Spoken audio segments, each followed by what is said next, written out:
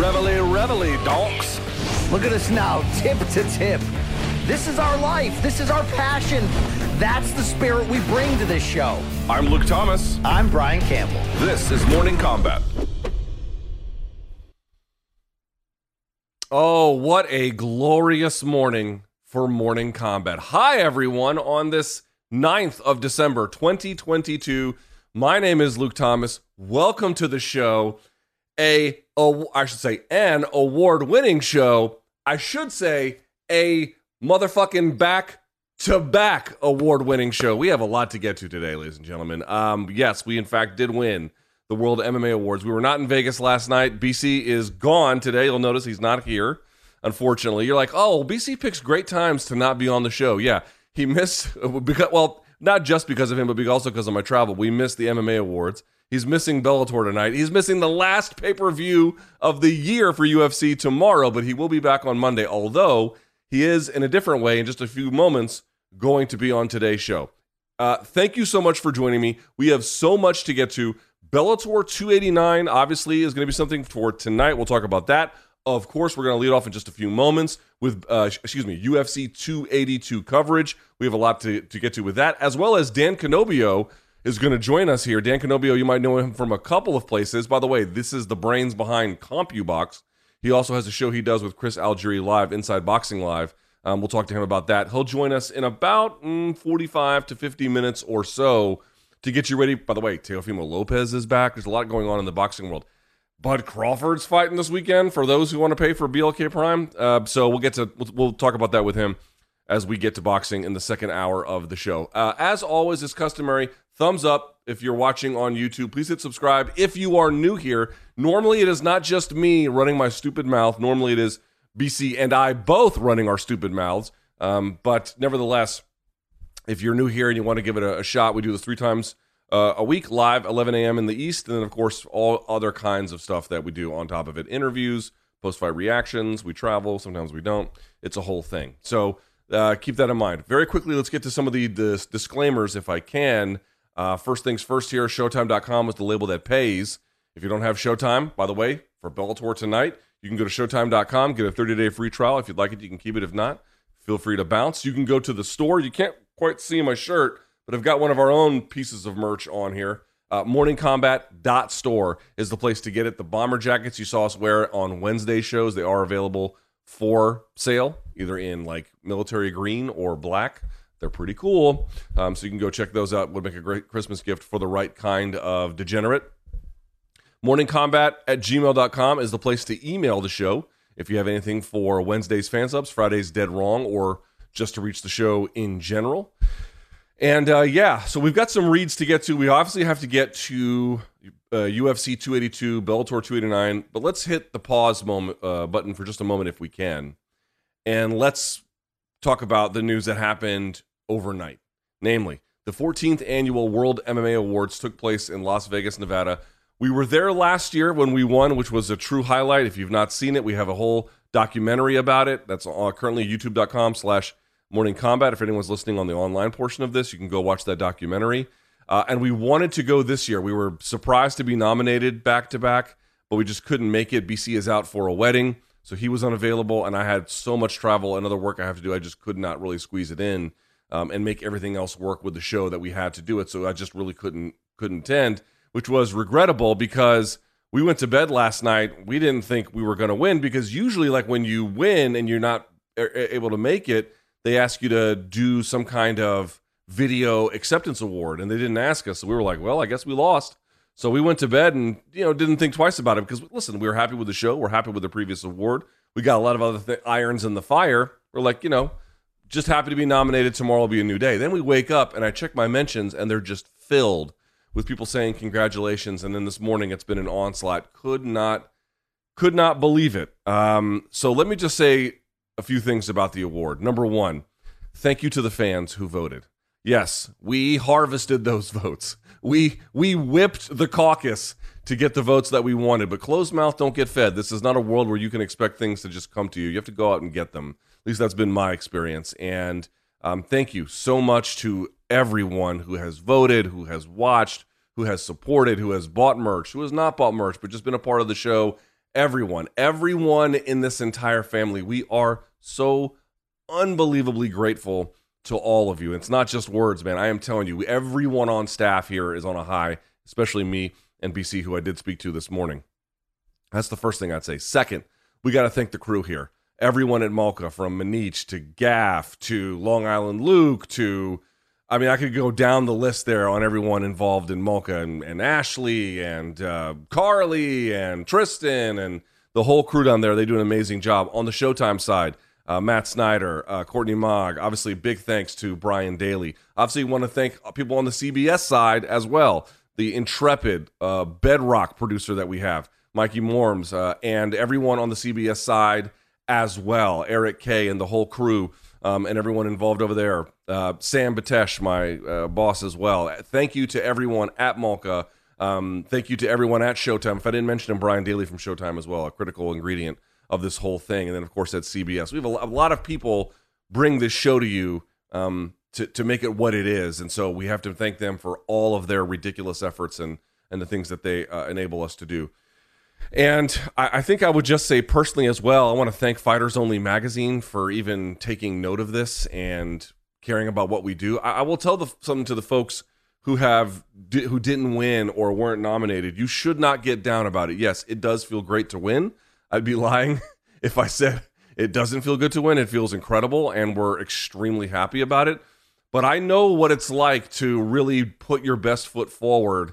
And sometimes, it doesn't really work out in the greater scope of the industry recognizing it and appreciating it in the ways that you want. There were so many talented people who were up for, or I should say, were having so many of their efforts recognized by virtue of the nomination and who didn't win. And then a lot of other ones who didn't even get nominated. Do not get down about it. Do not get down about it.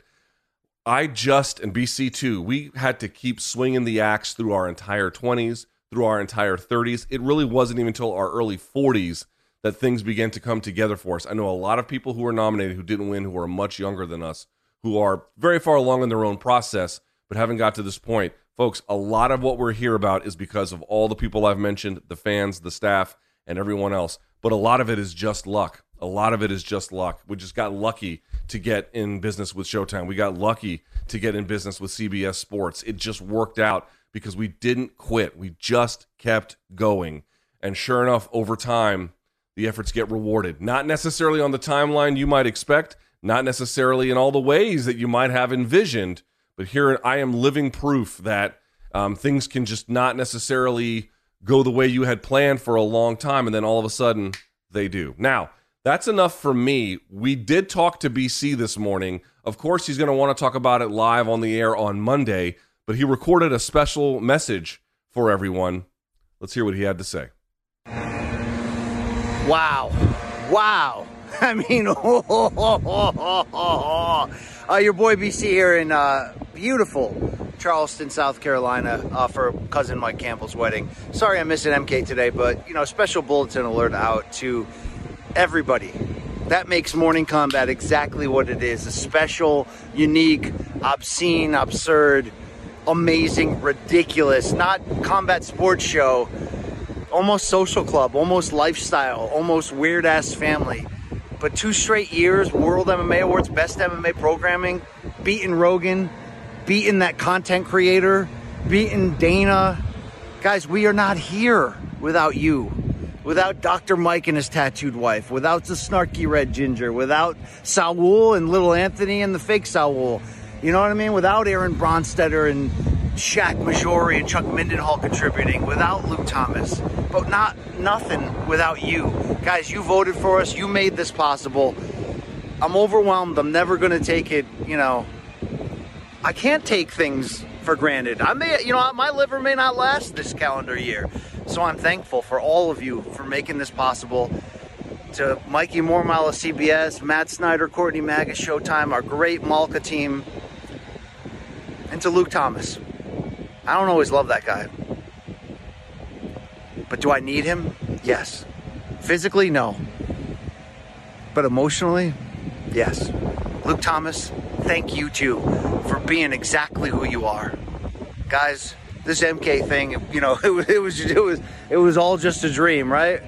It's reality, okay? BC signing off with love. All right? I mean, look at this. Look at this. Look at this. Look at that. Did you see the bags under that motherfucker's eyes? I mean, you could put up homeless encampments under those bags. I mean, I got pretty bad ones, right? Look how bad mine are. Mine are pretty bad. I mean, they're awful. But his are pretty bad too. Unbelievable. So there's BC checking in. He's at a wedding. We knew this was coming. He wasn't going to make it. The timing just didn't work out that great. We wanted him obviously to be here. We didn't think we were gonna win. We never think we're gonna win. Certainly, I never think we're gonna win. And so we just didn't really plan for it. And so lastly, let me return the favor to Brian Campbell. He's a very different person than me in many ways, but in many ways he's not. Our journeys were very unique, but they ended up in similar and actually the identical same place in a lot of respects. And I understand his struggle, I think, better than most and more than most. I appreciate everything he does. I think the show is just, it doesn't exist without him, to be honest. Today it's going to have to, but you know what I'm saying. It's just not right without him. It's not the same. And so best, working partner certainly I've ever had. And, don't you go dying on me in South Carolina.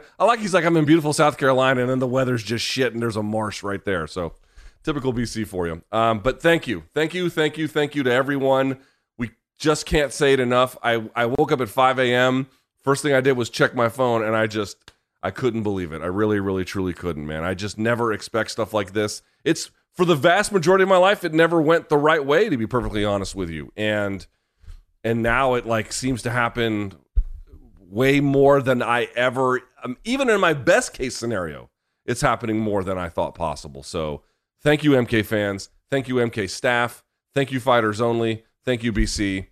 And with that out of the way, let's get this party started, shall we? First things first, I want to read to you something because, as we all know, UFC 282 is on Saturday. And folks, things are going to get intense in the octagon when UFC 282 takes place. Of course, Saturday, Jan Blachowicz, Magomed Ankalaev going head-to-head. Something, of course, you're not going to want to miss. We're going to go over here in just a minute.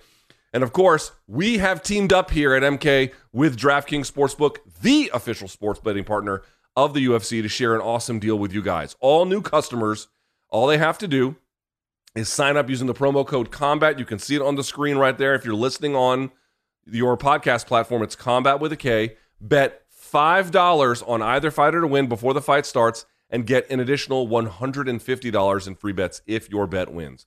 Of course, and as I indicated, an additional $150 in free bets if your pre-fight wager of $5 or more on a fighter to win hits. By the way, you can get more kinds of action. You can do parlays. You can do, by virtue of how long it goes or doesn't. There's all kinds of ways to combine the betting. DraftKings can facilitate you in that as well. If you live in a state, by the way, where mobile sports betting is not yet available, how about DraftKings Daily Fantasy is giving all MMA fans a chance to cash out this weekend. And this is important. DraftKings is safe, secure, and reliable. Best of all, you can deposit and withdraw your cash whenever you want. So right now, folks, this is what you got to do.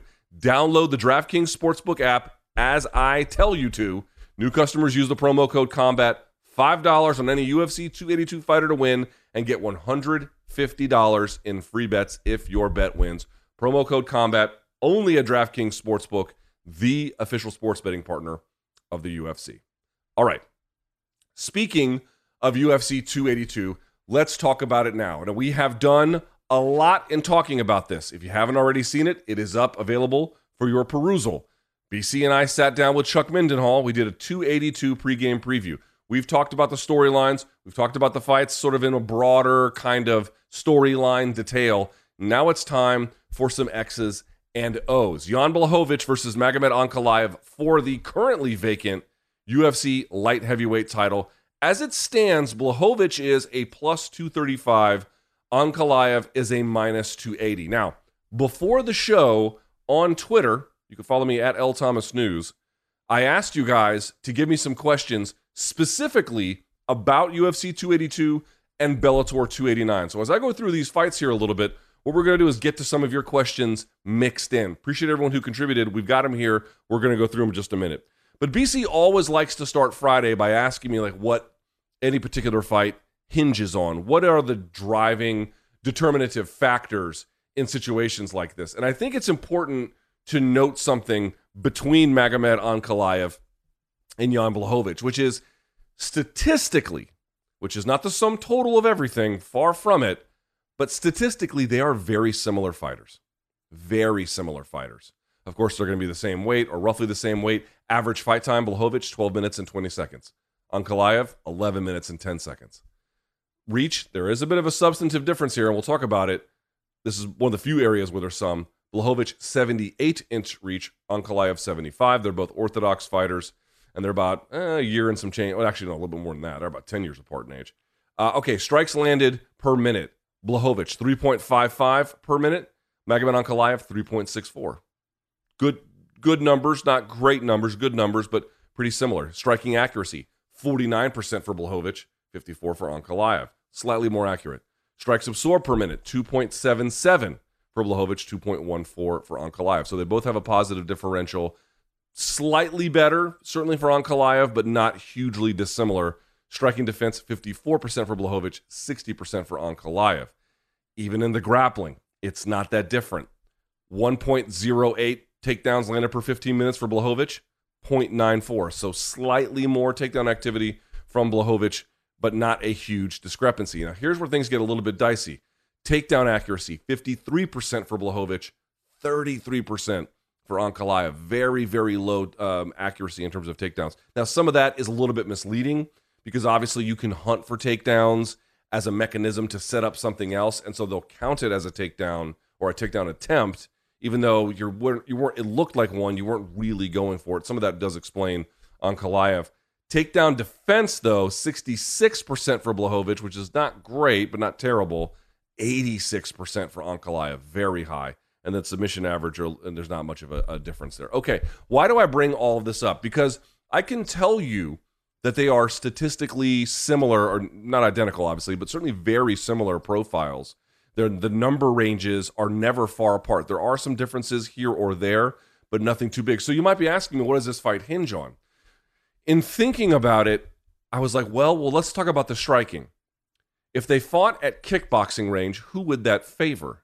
I tend to think it would probably favor Blachowicz at least a little bit. Now, Ankalaev is good everywhere, and so you can certainly imagine a scenario where from the place of that kind of range, he would also be able to land with some decent authority. But here's the issue. If he's going to go with leg kicks, Jan Blachowicz, something that just really doesn't get discussed enough, and I think was a huge factor in his fight with Izzy, is he's one of the best guys at checking leg kicks in all of the UFC. I don't think that gets discussed nearly enough. Why is that so important? Everyone focuses on the fight with Blachowicz and Izzy as a function of the takedowns. And of course, that was massively significant, particularly in the 4th and 5th rounds, right? They made a big difference in those championship spots. But what about the first 3? What did you learn there? This is where the checking of the kicks is a massive factor. Blachowicz was able to check so many of Izzy's leg kicks. And what that ended up doing was, one, it just denied him meaningful offense, right? He couldn't land and then get out of the way in other cases where he has been able to, like, for example, the Romero fight or many other ones. So what it ended up doing was it forced Izzy to march into Blachowicz a little bit more closely. He actually abandoned, to an extent, kickboxing range for boxing range. Now, from there, it was a bit, neither guy landed a ton, but that, of course, bringing Izzy closer to Blachowicz enabled Blachowicz to eventually find the takedown. Standard rule of thumb. Now, you might see some differences here when Danny Sabatello fights in Bellator tonight, but I've often said this. How far away should you be for a double leg takedown? No further than you should be away for a punch.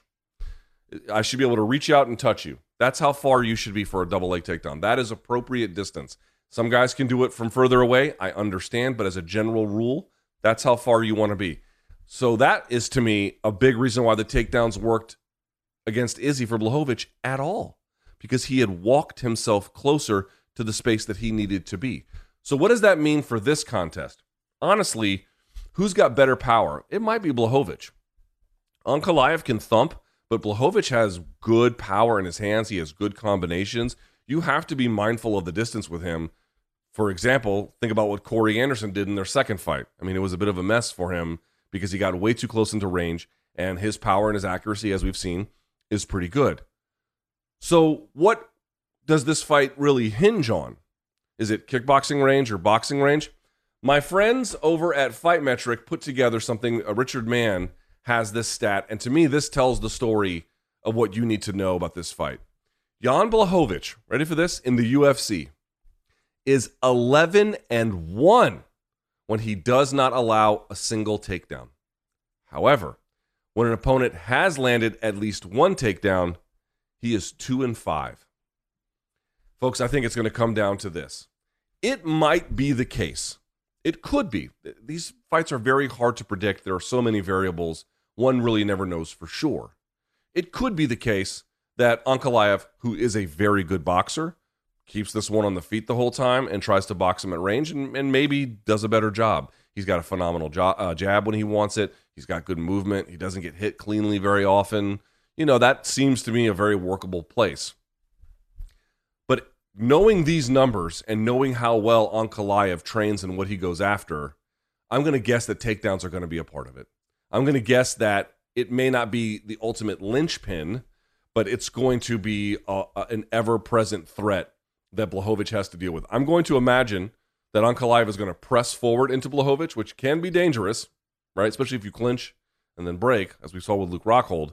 But I'm going to guess that what the real path to victory here is, yes, the takedown, but the mixing, right? Where he can establish some kind of takedown threat. There might be ground and pound behind it, not so much in the sense that that alone will help him win it.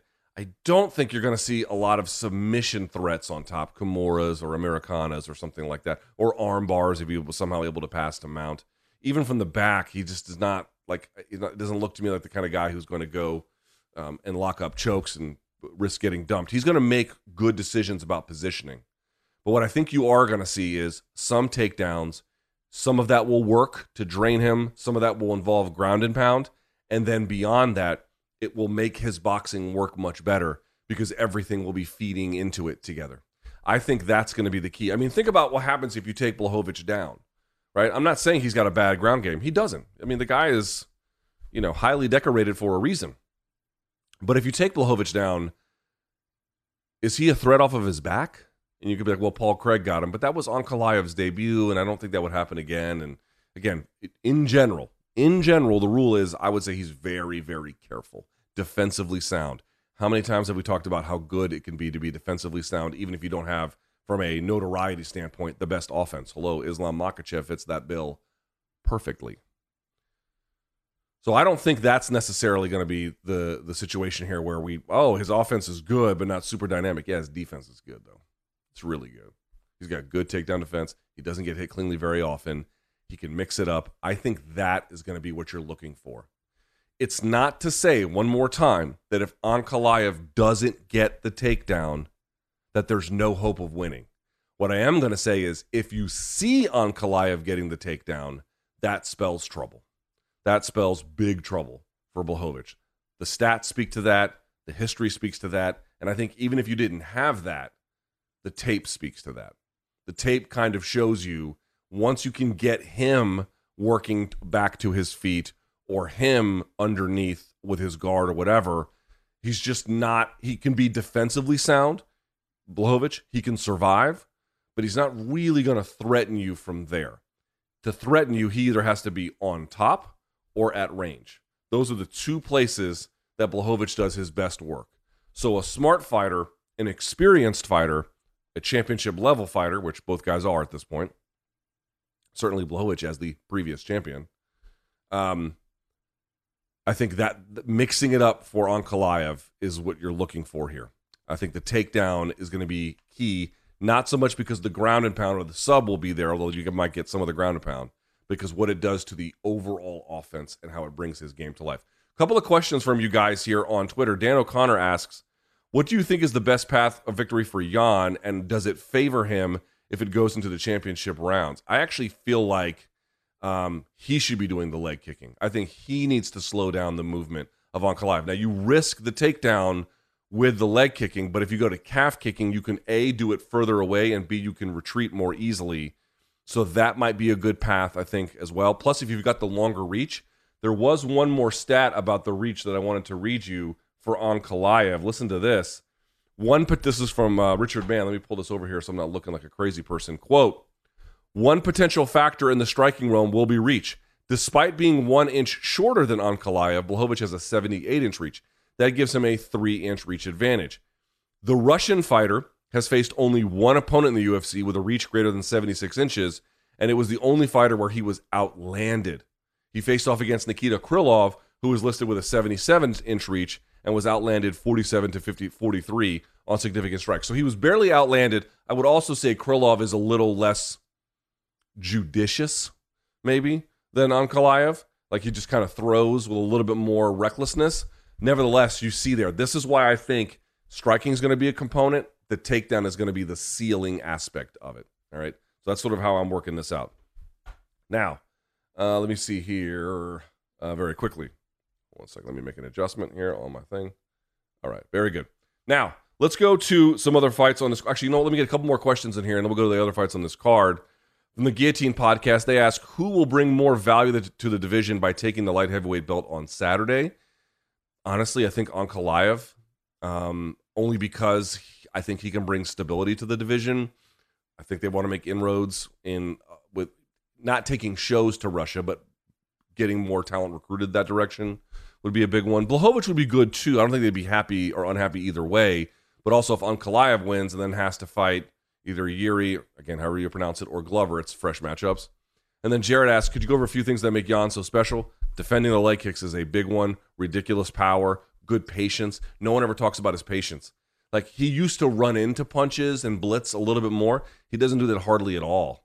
It's just not a big component. And, of course, back to the ground game, one of the weaknesses, you saw it against Glover, who has very good jiu-jitsu. He can be overwhelmed there on top. All right, let's go to the co-main event here. Not much of a co-main event in terms of, like, the stakes of the division at lightweight, but Paddy Pimblett, minus 250 to Jared Gordon plus 210. What does this fight hinge on?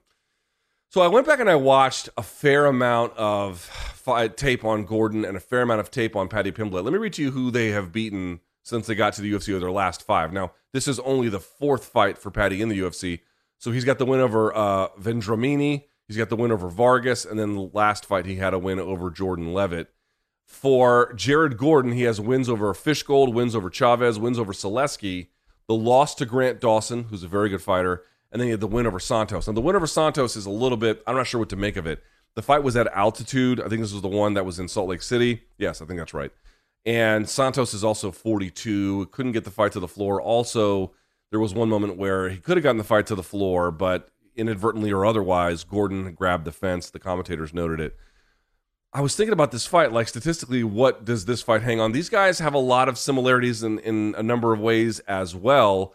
Gordon lands 5.53 strikes per minute, so he's very active. I would not say he's a heavy puncher, but he is a fairly consistent one. He also likes to go to the body, 4.19 for Paddy Pimblett. He'll kind of blitz through, so he has a higher number than normal, but it's not great. Lower accuracy, 58 for Gordon, 53 for Pimblett. Not a huge difference, but one there. Strikes absorbed, they both eat a lot of punches. 3 flat for Pimblett, 3.11 for Gordon. Here's the big one. Defense. Jared Gordon, 57%. That's high. That's good. Not super high, but that's good. It's a good number. Pimblett, 41. Ooh, that's not great. That's not great at all. We have seen it before. The biggest weakness to me, people say it's the striking of Paddy Pimblett. Pimblett's striking is definitely not as good as his ground game. That's true. And there's holes you can poke in a lot of different ways. But the truth be told here, the big issue for me on this one, very easily, is he just walks into a lot of punches. His striking defense is I'll just be honest, it's poor. It's poor. I think his back takes and his ground game there are phenomenal. But on the feet, the UFC has match made him the right way. They've not put him up against someone who's a dynamic striking threat. I would actually argue Gordon is the best striking threat that he has faced, albeit one who has high volume, which can be problematic for opponents, but not huge power that we have seen. But that's one key to this every time.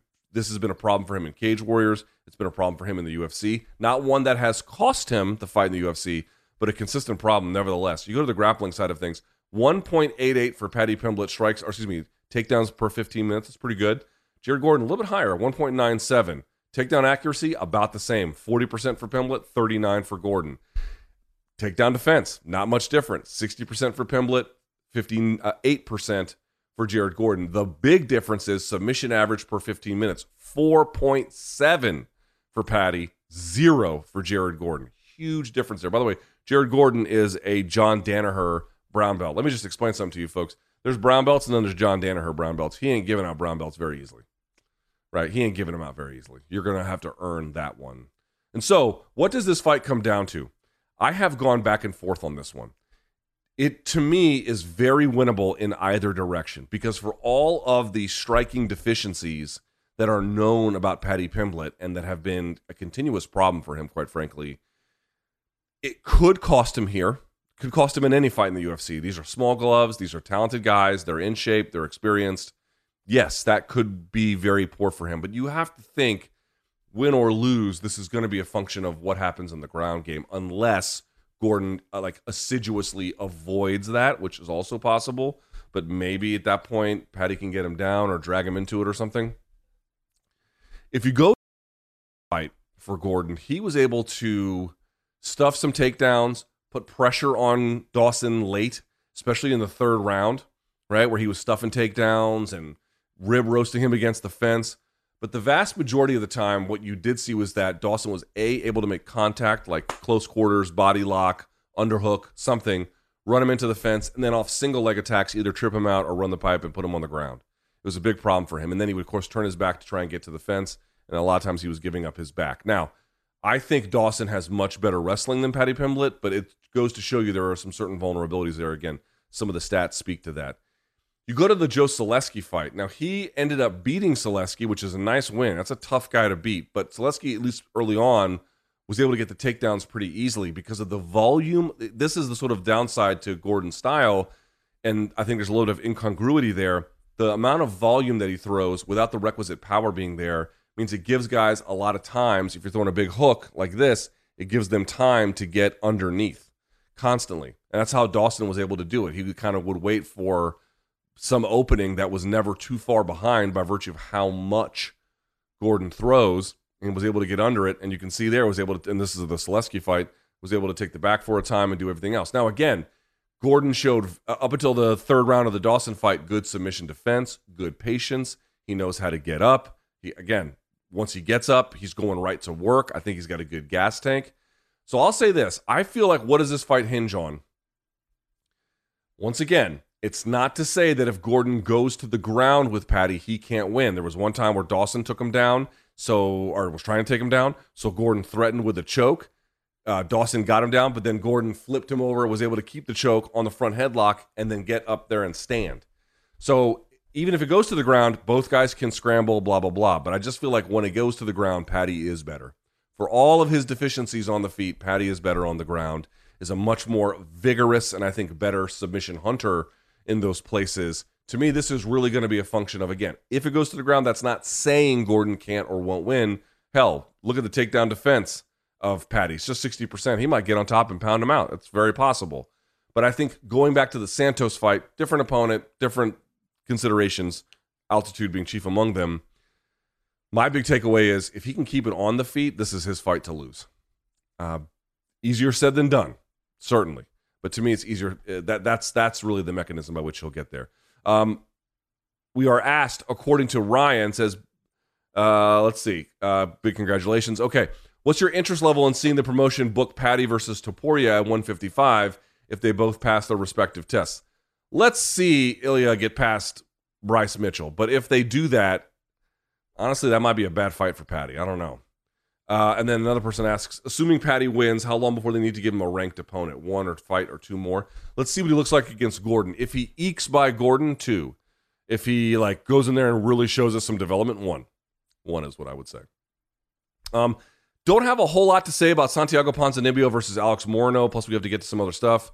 So I'll just say Ponzinibbio, remember, he's supposed to fight Robbie Lawler. Lawler coming in, being removed from the card due to injury late notice. Moreno coming in, he's a plus 155 underdog to a minus 180 Santiago Ponzinibbio. Moreno is a overall very skilled fighter who I think has a great coach in Saif Saud.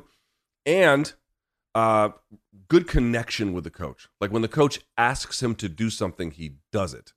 It's kind of important. Also, a guy who you can tell from, like, for example, the Cerrone fight and even the Pettis fight, believes in game plans and rides them out until their conclusion. I think that might help him here. Still, the slicker of the two and the one who's shown, I think, a little bit more promise has been Ponzinibbio. However, Moreno is, this stage of the career he's in, this is the best version he's ever been. So the odds are pretty close. I would slightly lean towards Santiago being, again, a little bit more of a slickster on the feet, but we shall see. Darren Till at plus 155, taking on Dricus du Plessis at minus 180. This is, you saw Daniel Cormier, not mincing words about this one. I think he's right. This is a very, very, very, very important fight in the career of Darren Till. Let's look at his last 5 fights. Lost to Tyron Woodley, lost to Jorge Masvidal. By the way, he got submitted and put out in both of those. Split decision win over Gastelum. Tough loss to Whitaker. Good fight, but he was he was eventually outmatched. And then he got finished off by Derek Brunson. In the case of Dricus du Plessis, wins over Perez, Trevin Giles, and Brad Tavares. And what do we see from that? Dricus du Plessis, very, very athletic. You can watch his fights with Roberto Soldic over in KSW. He's got good power. He brings a lot of dynamism to the fight. He will run in with his chin up a little bit, so you wonder about that. Statistically, listen to these numbers here from Dricus du Plessis, 6.55 strikes landed per minute. Just an absolute shit ton. Huge numbers here. For Till, just an anemic 2.26. Strikes absorbed per minute, 4.23. So here's the thing about du Plessis. He dishes. Don't get it twisted. He dishes. He takes a lot of abuse. 4.23 strikes absorbed per minute is high. That's high. For Till, it's just 3. Now, the bad news for Till is he's got a negative differential still, right? He eats more than he lands, but it's not a huge difference. And at a bare minimum, the amount he eats is typically much lower. His striking defense, by the way, 58% to 52% for Dricus du Plessis. Dricus will look for a takedown at least once per 15 minutes. You can count on that. His takedown defense up to this point has been 100%. I don't expect that necessarily to change. His takedown accuracy, just 18%. So he's not much of a takedown threat. So this fight is going to be decided on the feet. Here's the thing, folks. Here's the thing. Till, to me, has shown more striking ability than du Plessis. I think that's pretty fair, okay? I think he is better with his accuracy. I think he's better with shot selection. I just think he's got more tools. But not only does du Plessis throw a lot of volume and lands really hard, in conjunction with that volume, in terms of how he can disrupt the spacing, he just makes guys work a little bit and doesn't mind eating one to do it. I know this is at 185 and it's only 3 rounds. I'm not saying Till's gonna gas, although he did a little bit in the Dalby fight. I'm just sort of pointing out, not about that. Is it possible that Till lands big shots on him, but not enough, and that by virtue of just the amount of work that a guy like du Plessis does, that is enough to get the judges to give him the nod? It is. That's in play, folks. Very much in play. He could just outwork him. He could take some big shots, but he might just land more simply by virtue of the amount of volume that he throws. Again, 2.26 strikes landed per minute for Darren Till. That's anemic. That is low. That's like Islam Makhachev numbers. And yes, of course, he's very talented. He won his last fight. But in terms of, imagine he just had to fight on the feet and not just against Charles Oliveira. You could imagine how eventually that might be a little bit of a problem for him. So to me on this one, what you're really going to need to see from Till is effective counter-striking, which at times he's done, but against Jorge Masvidal, he didn't, right? And when I say effective countering, that doesn't mean he won't pressure du Plessis backwards, but when I say counter, I mean whatever else he's doing, backing up, moving forwards, feinting. I'm talking about eliciting a reaction or getting a reaction and then having an answer for that. Either Till's going to do that or he's not. And if he doesn't, this is hopeless for him. And if he loses this one, frankly, he's got some serious questions to ask about the state of his career. Speaking of which, questions here from ACL Media. Coming off of a 2-fight losing streak and multiple injuries, is Darren Till's fight against du Plessis the most important fight in his career? Well, a title fight would be more important, but it does feel like this is a reckoning. You had all this hype. You had all this time. You should be better than you are by now. Something to think about. Feels like a make or break situation, impactful towards his UFC career moving forward. Yes. Simply no denying it. All right, let's talk about the card opener just a little bit. Bryce Mitchell at plus 110, plus 120, taking on Ilia Topuria at minus 140. How about this stat? It's a very, very suspicious stat, so I went and I double-checked it, but I'm going to read it to you just the same. You would imagine on the feet, Topuria would handle Bryce Mitchell, right? On the feet. Doesn't necessarily land a ton, but you saw his power against Jai Herbert up a weight class. I mean, Topuria can fucking thump.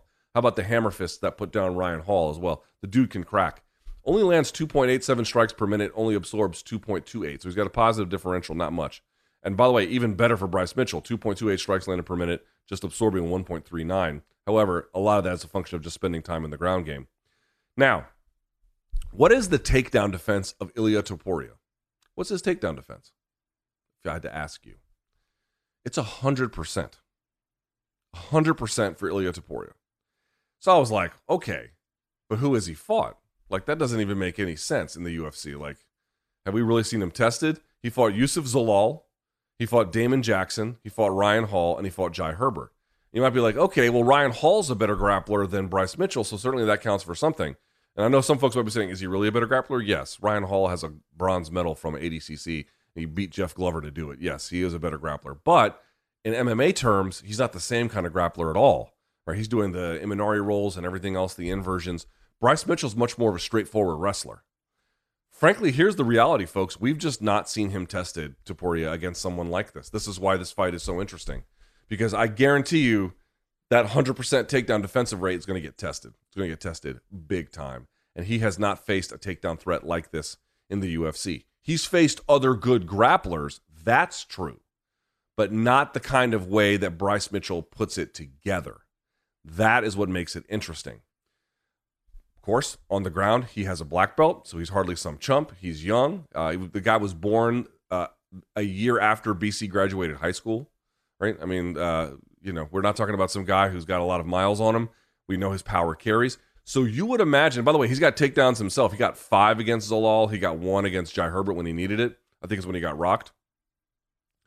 But this is a very, I won't say easy fight to assess, but it's a pretty simple fight to assess, right?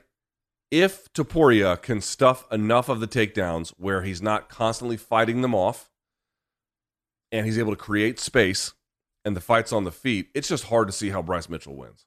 Very hard to see how he wins. I don't think his striking is bad per se, but it's just not what's going to get him the win here. Not against a guy who can hit like this, who is as good and athletic and nimble on the feet as a guy like this. Just very unusual. Plus, by the way, Topuria got rocked in that Jai Herbert fight and rallied big time, okay? Showed a ton of heart and then came out there and then put his lights out. It looked like he had sliced Jai Herbert with a sword. He fell so hard. It was just unbelievable collapse. It's not that difficult to figure out here. This one is, striker versus grappler is a little bit overstated, given that in one case, the striker has got a black belt in jiu-jitsu and can also wrestle. And in the other case, you've got a guy who can also wrestle with great jiu-jitsu, but also, he can strike a little bit. The thing that really you have to pay attention to is if he does get taken down, if that does happen, one of the things that makes Bryce Mitchell's style that's so overwhelming is he works on pins, right? He's very good about top pressure, passing pressure. He does a lot of what the Dagestani guys do, where he uses his legs to anchor himself and then wrap his opponent's legs, and then as a consequence, uses that to drive down on them with his shots. So he has this way where he'll use his legs to tie up your legs, and then naturally what that does is, and you saw this very clearly in the Barboza fight, Barboza would use his hands to address the legs of Bryce Mitchell, which would leave his face wide open. And of course, this is the game he plays with you, right? If he gets on top and not fully mount, but let's say he wraps the legs together with his own, like Khabib style, yeah, against the fence. If you're the opponent there, you have a choice to make. The choice you have to make is, I can use my hands to push on Bryce Mitchell, and if I do, I'm going to get punched. But here's the thing. Bryce is going to break you down and put you flat on your back. And if you don't use your hands, obviously, to push his legs, he's going to punch you. If you bring your hands to defend yourself, he's going to slide up. He's going to take an even more dominant mount position. So pick your poison, fellas. You want to get punched in the face, or you want him to take high mount on you? This is the dilemma. Or teases the back. He'll actually tease you to go to the back, and then he'll take it from there. These are the choices he makes you do. You can see here with this clip, or these photos of what he does to Barboza, making you make impossible choices. Either protect your face or protect the mount. You're not going to do both at the same time. Either way, you're going to lose. Topuria, A, has to stop that before he gets started, or B, he has to find some kind of very nimble athletic way to basically just do like a wrestle up to get up out of it. He can't allow that to continue because Bryce Mitchell, and by the way, you can turn Bryce, and Bryce is a threat off of his back in ways that we're not sure if Topuria is, even though he's a very good black belt. So this is a fun one. This is a really fun one. The odds on this one, let me see the odds as I mentioned them before. Yeah, Bryce Mitchell plus 120, Topuria minus 140. Ooh, those are tough ones. Tough ones. Now, someone asks, if Bryce Mitchell wins, is it him versus Ortega the fight to make? I would have to see what the timeline would be. Let me look up the rankings here very quickly if I can for just a second. So if we look at the rankings here at featherweight, what does it say, and what would Bryce be in that moment? So Bryce is sitting at 9, Topuria is sitting at 14. Now you're saying if Bryce wins, he kind of stays in place. What about Ortega? The problem is you have Giga Chikadze, Calvin Kattar, Korean Zombie's out because of a shoulder injury, and then Josh Emmett and Josh Emmett's on there. So potentially he could fight Ortega, but Ortega's sitting in the top 3. I tend to think they might give him somebody else like a Chikadze or, Evloev, something like that, rather than going right to Ortega. But I'll say this, man, you guys know how it goes. It's not just who you beat and how you beat them, or I should say it's not just who you beat, but also how you beat them. Like, how dominant was it? Did you finish them? If he goes in there and just beats the brakes off of Topuria and then ragdolls him, anything's possible. Plus, if he goes in there and ragdolls him, people tend to like Bryce Mitchell. If he has a good call out afterwards, it's possible. I'm just going to say to do that, a lot of factors have to line up. So not the likeliest thing, but I know what you're talking about. Hey, let's get a grappler versus a grappler. And two guys who are very nimble with it. But in that case, you might end up seeing them, just slug it out in the feet. So that's your main card. Now we're going to go to Dan Canobio here in just a minute. What I'm going to do is we're going to do this UFC preview. We'll talk to Dan about boxing, and then we'll come back and do Bellator because we're just out of time to fit it all in. So let's just talk very quickly about the rest of this card. I don't have strong thoughts about a lot of them, but you've got Jairzinho Rozenstruik taking on Chris Daukaus. Daukaus a plus 145, Rozenstruik minus 170. It seems like Daukaus might oblige him on the feet. I don't know how smart that is, but if it does stay on the feet, you do tend to like Rozenstruik's accuracy a little bit better. Then we have the youngster, the 17-year-old who made his debut, Raul Rosas Jr. taking on Jay Perrin. Rosas Jr. a minus 230. I tend to think this is something along the lines of hand-picked opposition. They gave him a guy who's good. There's all kinds of questions about Rosas Jr.'s future that are very, very fair. But I don't know that this one is going to be the one that tells us a lot. UFC is pretty good about getting guys who are developmental, like 2 or 3 really good fights before they can turn up the heat on them. I think you saw that with Sage Northcutt. You saw that with Paddy Pimblett, although Pimblett had a lot more experience before he got to UFC. But, guys who are in need of development anyway. And I tend to think you'll get that with Raul Rosas Jr. So, this fight or the next one may not necessarily tell you a whole lot either way, but he should win. If he doesn't, we'll ask some questions afterwards. It's kind of a weird one. This is a big one. Edmund Shabazian, my Armenian brethren, minus 280, taking on Dolka Lungiambula at plus 235. Now, on the MMA, on Twitter asks, is it make or break for Edmund Shabazian? He has made significant changes, including his camp and management. I feel like this is a must-win for him at UFC 282, not only to keep his career alive, but mentally as well. Let's review exactly where he's been this whole time so you can understand it heading into this contest. Let me pull up the stats here, if I may. Yeah, here we go. Dolka Lungiambula, by the way, best traps in the sport. I mean, this guy's trapezius muscles go to the ceiling. Amazing. But he takes a lot of punishment. 3.66 to absorbed to 3.18 landed in terms of strikes per minute. So he's got a negative differential. Striking accuracy, just 44%, not very high. Now, Shabazian has a negative differential, 3.24 to 4.13, but a lot of that is from ground and pound as well, not so much like on the feet at range, which is where this is going to be a bigger issue. In terms of takedowns, 2.71 for Shabazian. He does like to mix it up that way. Lugiambula, 2.41. So I do think takedown defense is going to get tested here either way. Neither has amazing takedown defense, although Lugiambula a little bit better, 77% to the 57% for Shabazian. But to the person's question, this is Shabazian. This is the place he's entered this in. He had the win over Marshman and that amazing win over Brad Tavares. Then he had a terrible loss to Brunson, then a terrible loss to Hermansson, and then a pretty bad loss to Imavov. By contrast, Lugiambula not in a much better position. He had the loss to Ankalaev, then he had the win over Perez.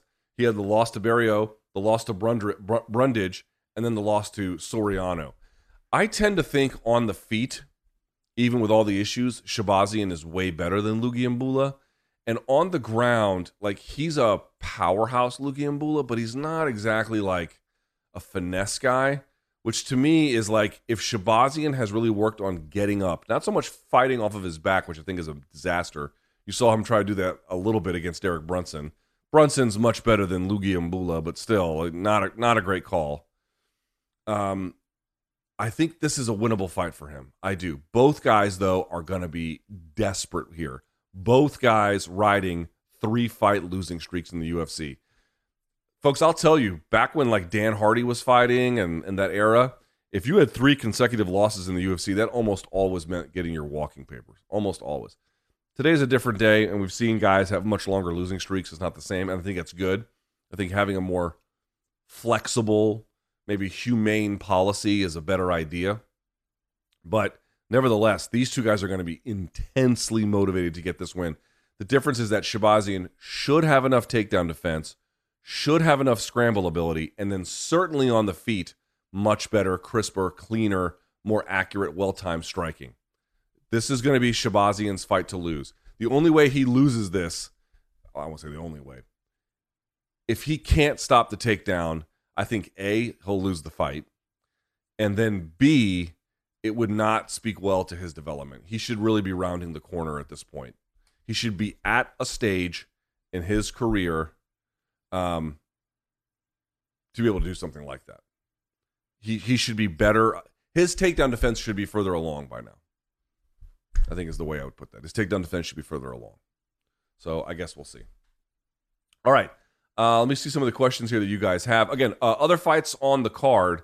You have Chris Curtis taking on Joaquin Buckley. Chris Curtis plus 135 underdog. Joaquin Buckley minus 135. Very, very closely contested contest. Here's another one that folks aren't talking about that is huge, especially for both guys' futures. MK's favorite, Billy Quarantillo, taking on Alexander Hernandez. Quarantillo is favored minus 165 to Hernandez plus 140. I feel like Quarantillo's got a little bit more offensive oomph to his game at this stage anyway than Hernandez did. Can you believe Hernandez came in his first 2 wins?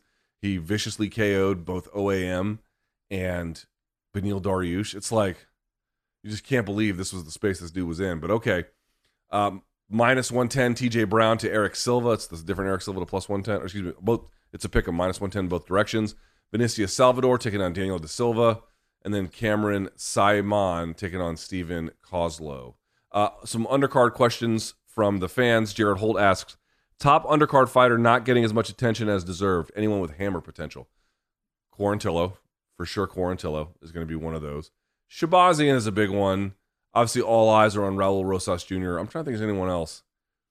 Yeah, and then anything from the Quarantillo, Hernandez, Curtis Buckley, Shabazian, Lugiambula, Rosas, Perrin, Rosenstruck, Dawkins. Any of those are all pretty great prelim card fights. Like, nothing's wrong with any of those. And then I think Katie asks, which fighter on the UFC 282 card would BC say has the biggest BDE? Got to be Lugiambula, right? Have you seen that dude's back? Fucking looks like a turtle shell. That dude's so muscular. Absolutely nuts. All right, let's do this read that we have to do, and then we're going to bring in, I think, Dan in just a few moments. I want to remind everyone, we have Bellator 289 tonight, UFC 282 tomorrow. These cards, of course, have hashtag Hammer of the Month potential all over them. As you know, Aaron Blanchfield was our very first Hammer of the Month winner. That happened last month.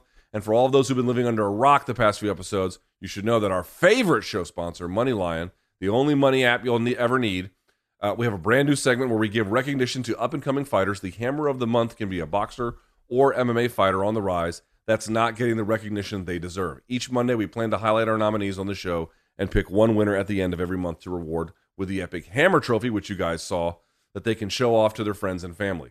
When you are watching fights over the weekend, let us know which fighters deserve this sweet award. Just hop onto your go-to social platform and tell us who you think should be nominated by tagging @MoneyLion on Twitter or @MoneyLion Inc. on IG and using the hashtag Hammer of the Month. To learn more, go to moneylion.com/morningcombat. Again, that's moneylion.com/morningcombat. Now, let me do a bit of a favor for myself here. Turn this back up so I can hear everyone. There we are. Very good. All right, we're waiting on Dan Canobio. I think he's around. You guys, if you don't follow his stuff, it's pretty interesting, actually. He does a show kind of like MK. I don't know if it's the boxing version of it because we do boxing here and it's his own little thing. But he does it with Chris Algieri. And, dude, if you haven't heard Chris Algieri's analysis, like, it's pretty good. Chris Algieri fought Pacquiao. Chris Algieri has seen some shit, you know. He understands, and I think he's trained with some MMA guys as well, so he's not like a hater on the boxing side. Anyway, they do that show over at a place called John Boy Media, and it's great. I follow him on Twitter. I really like their stuff. They do great social media assets. They do all kinds of fun stuff. So we're waiting on him. We'll get him in just a second. Let me get a sip of this delicious Reign energy drink. People ask what my favorite flavor is. This one is cherry limeade. It's not my favorite. I got it because it's all that Target had when I was at Target the other day. My favorite is orange creamsicle. That's the LT go-to right there. Orange creamsicle. That one will get you going in the morning, boy. Believe me. Okay. While we're waiting for Dan, let's go ahead and get to Bellator. There's no need to wait. We'll pause if we have to and then come back to it. But for right now, let's talk about Bellator. Bellator 289 is tonight on Showtime. So, by the way, I'm going to be on CBS Sports HQ today at 1:30, today at 6:30, and after the fights. So if you want some analysis for old B-More, not B-More, that's Baltimore, but for old BMMA, you can check me out on CBS Sports HQ. Yeah? All right.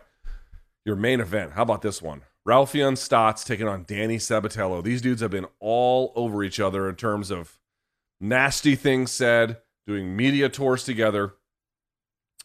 -140 for Stots, Sabatello +120. So this is an interesting one. Now, unfortunately, you guys know me. I love the stats, but we don't have stats for Bellator very easily accessible. So I had to go back and watch as many fights as I could to get ready for today and just sort of be better prepared.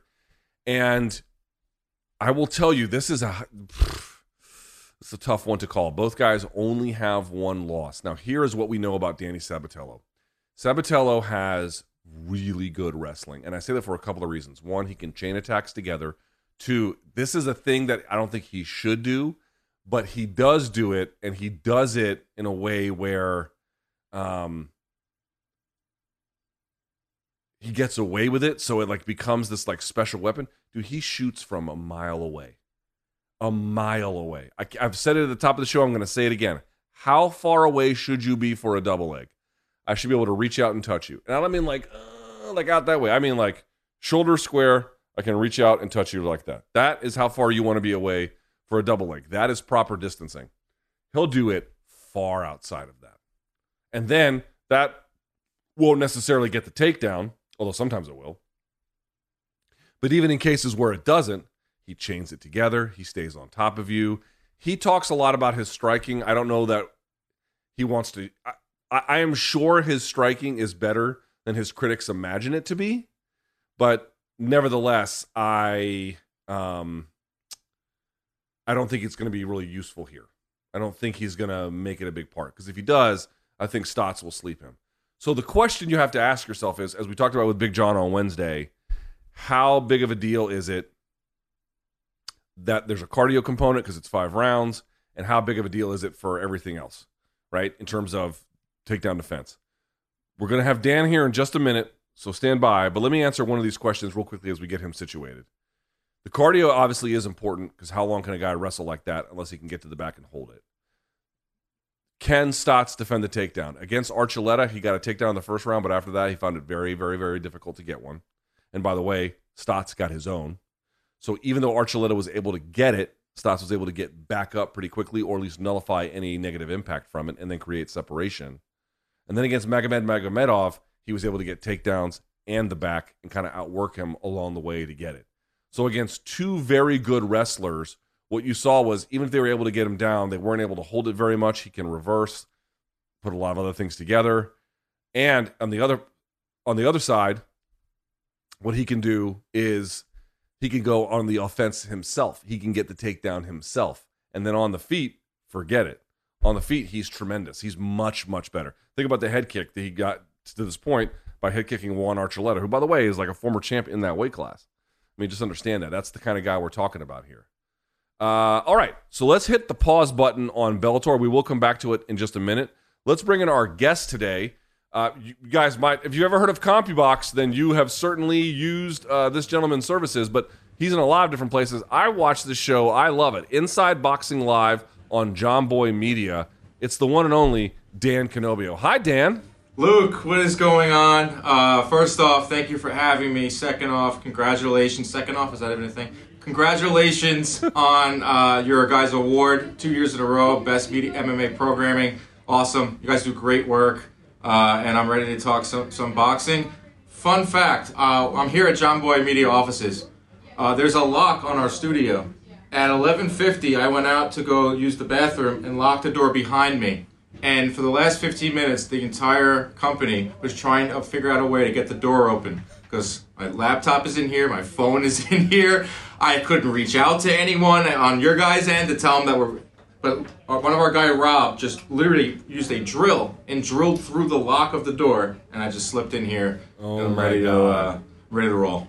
All right, well, thank you so much for committing crimes to be here. I really appreciate it.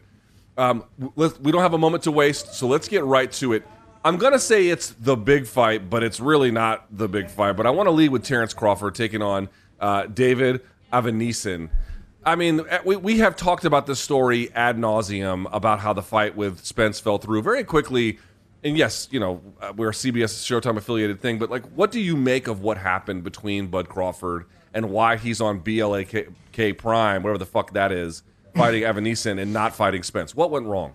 Money. It's the root of all issues in life, but especially in boxing when it's free enterprise. It's different than MMA for the most part. But he was offered a large sum of money to fight a B or C level fighter in David Avanesyan. And there's no disrespect to David Avanesyan, but he's just not on the same level as Terence Crawford. I host my show with Chris Algieri, former world champion, and I asked him, I was like, how many boxers, you included, would take $10 million, so they say they're giving him $10 million, 5 up front is what Crawford said he already got, to fight a B-level fighter, and he said 10 out of 10 fighters would do that.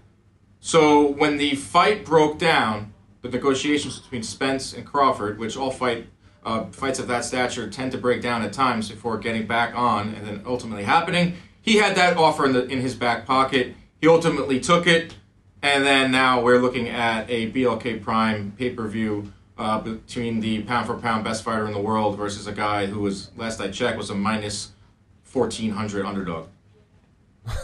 All right. What do we know at all? Again, I'm going to mispronounce his name. David Avanesyan? That's correct.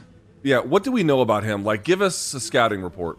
He has very little profile at all. I mean, he's a Russian fighter that has been fighting in the UK as of late. This is a massive step up in competition for Avanesyan. I think the toughest opponent he faced was Lamont Peterson, which was in 2017. He fought Mean Machine, who gave Crawford issues, but he ultimately got stopped by Mean Machine. He's got, like, you know, I crunched the numbers and I pulled up a profile on him. None of his numbers really jump out at you. You know, 50 punches a round, which is underneath the welterweight average. Lands 30% of his shots, which is right around average. Gets hit a lot. So there's really nothing that jumps out at the screen at me. He's a tough, durable fighter. But, I mean, he's going up against one of the best fighters in the world. So to answer your question, there isn't a lot most boxing fans know about David Avanesyan.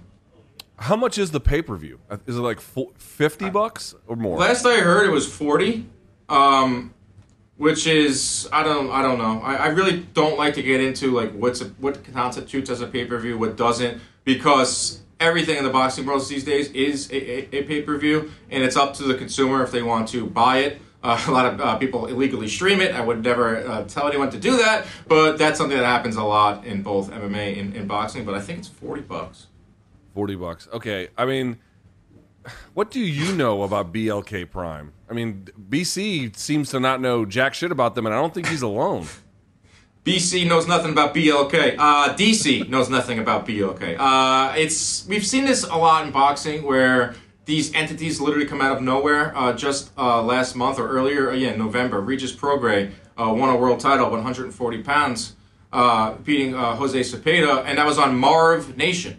And when Marv Nation came out of practically nowhere to win that purse bid, the memes were hilarious. Marv from Home Alone, who the heck is Marv? Marv Albert. And then we get to fight week or fight day, and it looked okay, and everyone seemed to get paid in the end. But I don't know much about BLK Prime. A lot of these companies see boxing as a low point of entry business wise. This is a way we can get a lot of attention for our app or product. I don't even know what it is. They gave Crawford $10 million. I mean, you don't have to be a mathematician or major in business to know that they're probably going to lose a lot of money on this fight. Yeah, they're going to take a bath financially. Safe to say. So the big question in everyone's mind is not what's going to happen. Crawford's probably going to beat the fucking brakes off of him, right? In all likelihood. Yeah. And also, it's in his home state in Nebraska. It'll be in Omaha. So the question is not so much that. The question is, to what extent do you, Dan, have confidence that this goes as it's more or less supposed to? There's no shenanigans or whatever. Does this, in your mind, ultimately lead to a fight with Spence, or is that just as uncertain as ever? I think it's just as uncertain as ever, sadly. I'm an optimist, especially in the boxing world. People say it's to a fault. I try to find the positive in the boxing world, which is not easy to do. I was pretty confident that Spence Crawford was going to happen in November. I was also confident it was going to happen in February. I'm sure you heard from the same people that I did. I just don't know anymore. I think Crawford is such a wild card. Going back to his top-ranked days, I heard things very difficult to deal with. Some of the things he tweets, like business-wise, like when he went on Instagram Live, like he was all over the place. Hedge money, like unspecified hedge money, and he just has not made a lot of wise business choices in his life, in fighting life. He's made a lot of money. Top Rank was giving him close to $4 or $5 million a fight, and we've seen his resume. It's nothing. It's not the greatest resume. I think Crawford's the wild card here. If Crawford wants the fight to happen, I think there's a way to make it happen. Showtime. I'm not just saying this because I'm on a Showtime show, but they have a long history of making big fights, like making big pay-per-view fights. They know what they're doing. So like that side of the street is secure and ready to put this fight on. It's Crawford that's the wild card in this. Do you think he's pound for pound best? Because I got to tell you, like, this is the thing that always bothers me. It's like, it's obviously if you watch him, right? Obviously if you watch him, his talent jumps off this fucking screen. I mean, he is so gifted. He is so exceptional. But to your point, of late, not so much in the previous weight class, but in this one, the resume's been thin, and he's getting a little bit older. What is the case for him to actually be the pound-for-pound #1 fighter in the world? I tend to not do pound-for-pound lists because they have gotten so out of control. Is it a popularity contest? What have you done for me lately? Is it resume? Is it skills? I think the way it was intended originally was, can a flyweight beat a heavyweight just based off of pure skill? So they're getting kind of ridiculous. I do think he is in the top 5, any way you want to cut it. I think him, Usyk, Spence, Inoue, I have Fury just outside of it. They're probably missing some. Canelo. I think if you're in that top 5, then you're a damn good fighter. The thing with Crawford is his resume. Like you said, his best win is at 147 is arguably Sean Porter. And Sean Porter is a damn good fighter, but Sean Porter also retired immediately after the fight. His own father threw him under the bus and said that he didn't train hard for this fight. Crawford has shown a few cracks in the armor, especially on defense, getting up there. He's 35 years old, but he's still damn good, like you said. He ranks third in power connect rate, 47%. That's only 0.5 away from being the best power puncher in all of boxing. He only gets hit with 7.5 punches per round. But the caveat in all these numbers is the resume. So obviously Spence would be the best opponent he's ever fought. And quite frankly, I think he has to fight Spence. He needs that fight to solidify himself as an all-time great. In his mind, he has already said that my legacy is set. I'm happy with my legacy, and that has pissed off fans too. I think there's a lot more that he can do, even when he's 35 in the next 2 to 3 years. Number one would be fighting Spence, and I think a lot of people would edge him to beat Spence. All right. Do you have any strong thoughts about the co-main on this card? Arnold Guy taking on Eduardo Baez? The only strong thoughts I have on the co-main is Chris Cyborg boxing. Yes. That's your world. Chris Cyborg is... Dude, you know what's funny about this? Is like in the MMA world, no one's really talking about this. I don't know why. But Chris Cyborg is fighting Gabby Holloway. Cyborg, just a meager minus 5,000 favorite. Yeah, not a lot of value on this card, Luke. Unless you want to launder some money, and then not a lot of value. But my co-host, Chris Algieri, he sparred or have seen Cyborg spar down in South Florida, and says that she hits like a mule. I mean, there was rumors of her potentially fighting Katie Taylor in Ireland. I don't know where that can be. I'm intrigued by it. I love women's boxing, but that's the only thing that jumped off the page at me when I took a look at the fight card. Yeah, fair enough. All right, so let's get to the other one. Now, this is a legitimate fight. Teofimo Lopez Jr. is back, ladies and gentlemen. This, of course, will be on ESPN Plus, not BLK Prime. So if you're an ESPN Plus subscriber for UFC or for any other reasons, you can watch this one. Taking on Sandor Martin. Okay, Dan, give us the breakdown here. Our audience is pretty familiar with Teofimo Lopez, but they don't know a lot about Sandor. What can you tell us? Sandor is a spoiler. He is a boxer, puncher. He beat Mikey Garcia.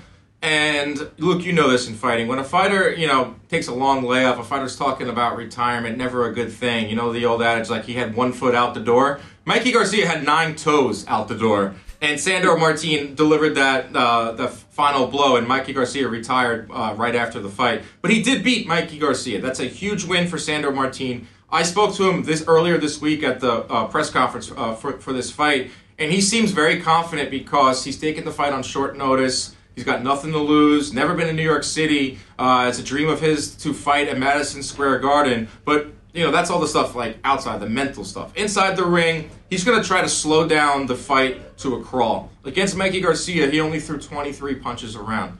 Astronomically low, but he fought it at his pace. That's the pace he wants to fight Teofimo at. And Teofimo, on the other end, I know we'll get to him in a second, can be frustrated inside of the ring. He is a knockout puncher. He's an entertainer. He wants to go for knockouts. He might be chasing around Sandor Martin for the first half of this fight. I'm not saying Martin's going to win, but I think he's going to give Teofimo some really solid rounds at 140. All right, so with Lopez, let's talk about him for just a second here. Loses to Kambosos Jr. in a huge shocker. We were all watching that live. We couldn't believe what we were looking at, but then again, we could because Lopez is kind of a mess at times. Then he comes back against Pedro Campa, and he looks pretty good. So here's what I want you to answer for me. One, why in your mind did he lose to Kambosos, who then got dummied by Haney? And two, in your mind, how good did he look in his return against Campa? Well, Teofimo lost to Kambosos because he had literally the worst game plan I've ever seen in a boxing ring. He had no plan A. He had absolutely no plan B. He went in there to knock his head off, and that played right into Kambosos' hands. That's what happened inside the ring. He was knocked down in the first round and then was playing catch-up for the rest of the fight and then ultimately lost in one of the biggest upsets of last year. What happened outside of the ring, I think, is a little more telling, and probably what that happened outside the ring leads into what happened inside of the ring. His personal life is really spiraled out of control, sadly. Teofimo is someone that I got to know personally when he first burst onto the scene, considered him a friend. Things happened with his family. I heard about things in his training camp, cutting corners. Didn't have the best corner in there besides his dad. His dad wasn't really giving good instructions. It was a disaster. It was just a disaster all around. I also do think, in a weird way, that it was very humbling for him because he just beat Lomachenko on top of the world, Bud Light promotions, this, that, and the other, all this money, and then it comes crashing down. And 1 minute he's the man, the next day, you know, they're kind of laughing at him because he thought afterwards that he won the fight.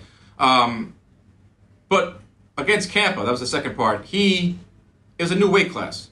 And I think what he's learning now at 140 is that he doesn't have the same power that he did at 135. At 135, Teofimo Lopez had such an advantage over the rest of the field because he was so powerful. At 140, what we saw against Campa, he had to break him down. So I don't know if that's really Teofimo's game in the long run. It might work in this fight against Martin, but against, you know, the Josh Taylors, against the Regis Prograis, Devin Haney if he moves up to 140. There's a ton of fighters moving up to 140. Tank eventually I think will be there. Ryan Garcia. I don't know if Teofimo has that one-punch power at 140, more of a matriculation, and I haven't really seen that facet of his game yet. Do you think there's anything to the idea that, like, the Campa fight didn't give us a full sense of things, and that, like, over time he could settle more easily into this weight class than some of your power concerns? Not that they're wrong per se, but that he could grow out of them. Yeah, of course. You know, he's still 23 or 24. You know, I do believe you're born with power. He has a lot of it. You know, there's always ways to work on it at 140. But we'll see. That's the best part of the sport, you know, MMA and boxing. It's going to play out inside of the ring. Sandor, the last fight with Campa was his first at 140. It was also his first in like 14 or 15 months. So it's really hard to judge him off that. I still think he found his rhythm like midway through the fight, and then he looked really sharp. I think with Martin, we're going to learn a lot about Teofimo at 140 too, because this guy's crafty. Southpaw.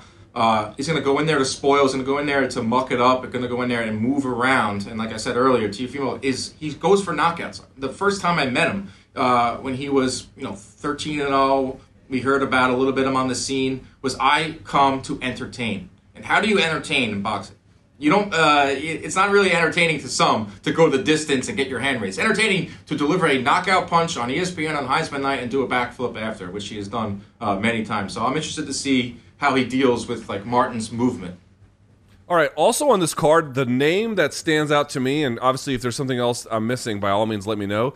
But the name that BC and I have talked about him on the show just a little bit, so I don't know how familiar our audience is, but you know him quite well, or at least I should say the boxing audience is very familiar with him. All eyes are on him. Xander Zayas. Xander Zayas is taking on Alexis Salazar. For the folks who don't know, tell them about Xander and why the boxing world is so high on him. This kid is the goods, man. Top Rank has one of the best young stables in all of boxing, and Xander Zayas is right at the top of it. For a while, Top Rank was really pushing Edgar Berlanga. As a New York guy, more importantly as a Puerto Rican fighter in the New York market is huge. Just look at what Miguel Cotto did at the Garden year after year, especially on that June weekend, the night before the Puerto Rican Day Parade. Berlanga was supposed to be that guy, and ESPN was giving him a ton of push, and Top Rank as well. Xander Zayas is that guy. He's 20 years old. He's a 154-pounder with every punch in the book, the timing, the power, charisma. You know, I talked to Tim Bradley, now who just got inducted to the Hall of Fame, who works for Top Rank and ESPN. He is very high on Xander Zayas. I am too. This whole card, this undercard is really good. Zayas is one guy that the entire boxing world has already known about, and he's only going to continue to get bigger and bigger. What about that co-main? Candidly, I don't know much about either of these guys, Jared Anderson and Jerry Forrest. Any value to that, or is there a different fight you care more about? This is a really good fight. Jared Anderson, we're talking about up-and-coming stars. Heavyweight, 25 years old, American.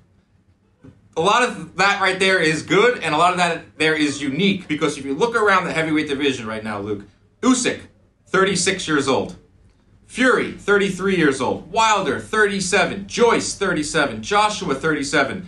The youngest established heavyweight in boxing right now is Andy Ruiz, and he's 33. So Jared Anderson at 25 has the goods, the power, the athleticism, got a lot of charisma. His ring walks have become a thing now. One time he came out as a pimp, doing a pimp walk, and he's really good. And he's young and he's American, and I think that there's a lot going there. His opponent, Jerry Forrest, is upset-minded type of guy. He's been in there tough. He fought to a draw with Zhang. He fought to a draw with Michael Hunter. He went the distance with Kubrat Pulev, went the distance with Carlos Takam, split decision loss to Jermaine Franklin. Jermaine Franklin just nearly beat Dillian White last month. If Anderson can knock out Jerry Forrest, then I think the hype train is only going to get bigger. What about Dubois? When you say established heavyweights, are you excluding Dubois when you say that? That's a good call by you. I would. Dubois pretty young. He fought last week. Did you see what happened there? He got knocked down. He almost got fucked over, or he almost messed it up. But he did. He persevered. No, yeah, he's good. He's definitely good. He lost to Joyce, and that shouldn't really matter in the grand scheme of things. He should get right back on it. That fight was bizarre. The one of the rounds ended with 10 seconds left. The referee waved off the fight at the bell.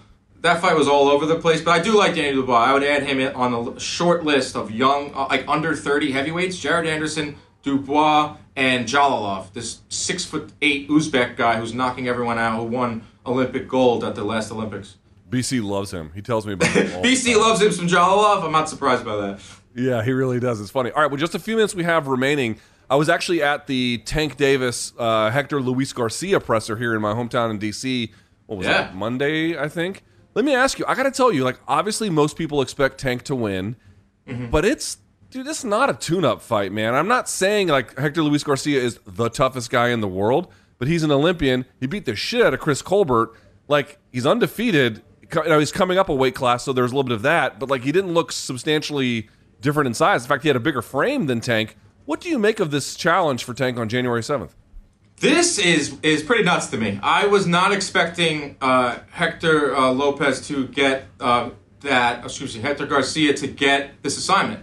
Especially with Ryan Garcia fight, penciled in for April, especially with some of the criticism that Tank gets for his resume. I think this is the first time, it's ironic, I think the first time that fans would have been okay with a lighter touch for Gervonta Davis. Now I heard fans saying this is too much for Tank. That's funny to me, to see how quickly the fans will switch on that. This guy's good, man. This guy Hector Garcia, like you said, beat Chris Colbert. He had another win too. I don't know why it's slipping my mind, but this guy is a champion at his weight class. He is moving up, but you saw in person there, he is the bigger man on fight night. But Tank has no issues with bigger guys. Look what he did in that fight when he moved up to 140.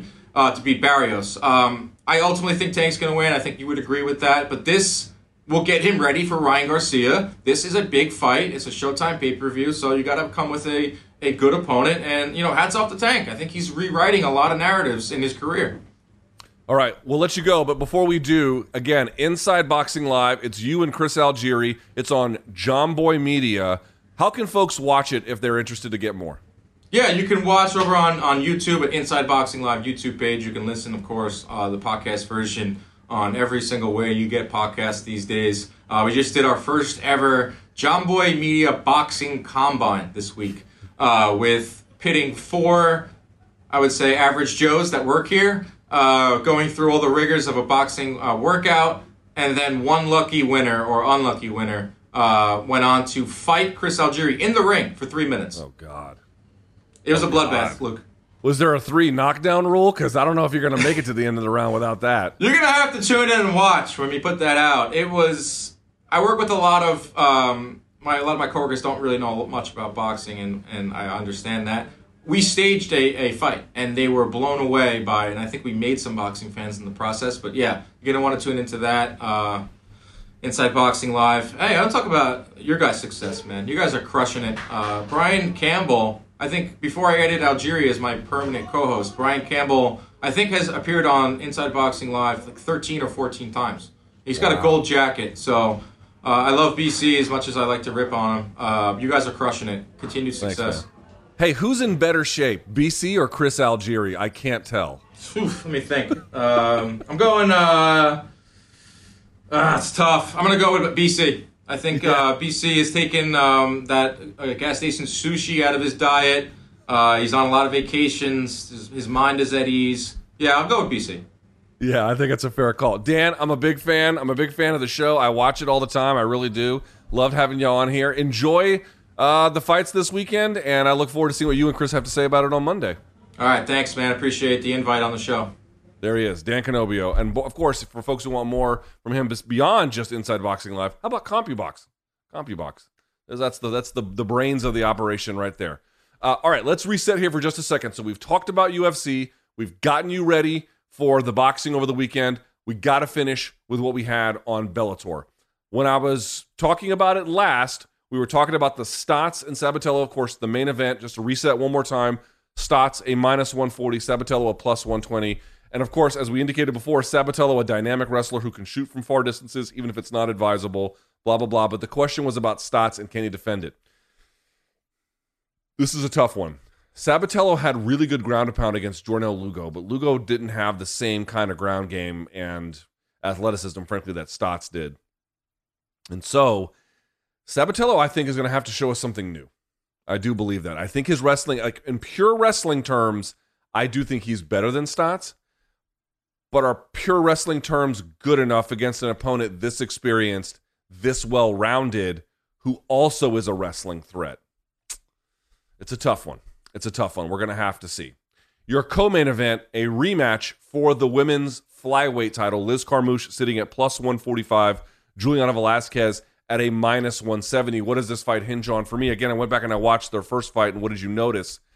Velasquez was, to me, a little bit timid. I think you're going to see her change that up a little bit. Not significantly. I don't think she's going to come out storming, but I don't think she's going to be quite on the back foot as she was before. I think you're going to see her. The question for Velasquez is, I think a lot of it's going to come down to footwork and how she positions herself. That's going to be a big part of it. The other one here is, and you know this if you saw the first fight, takedowns.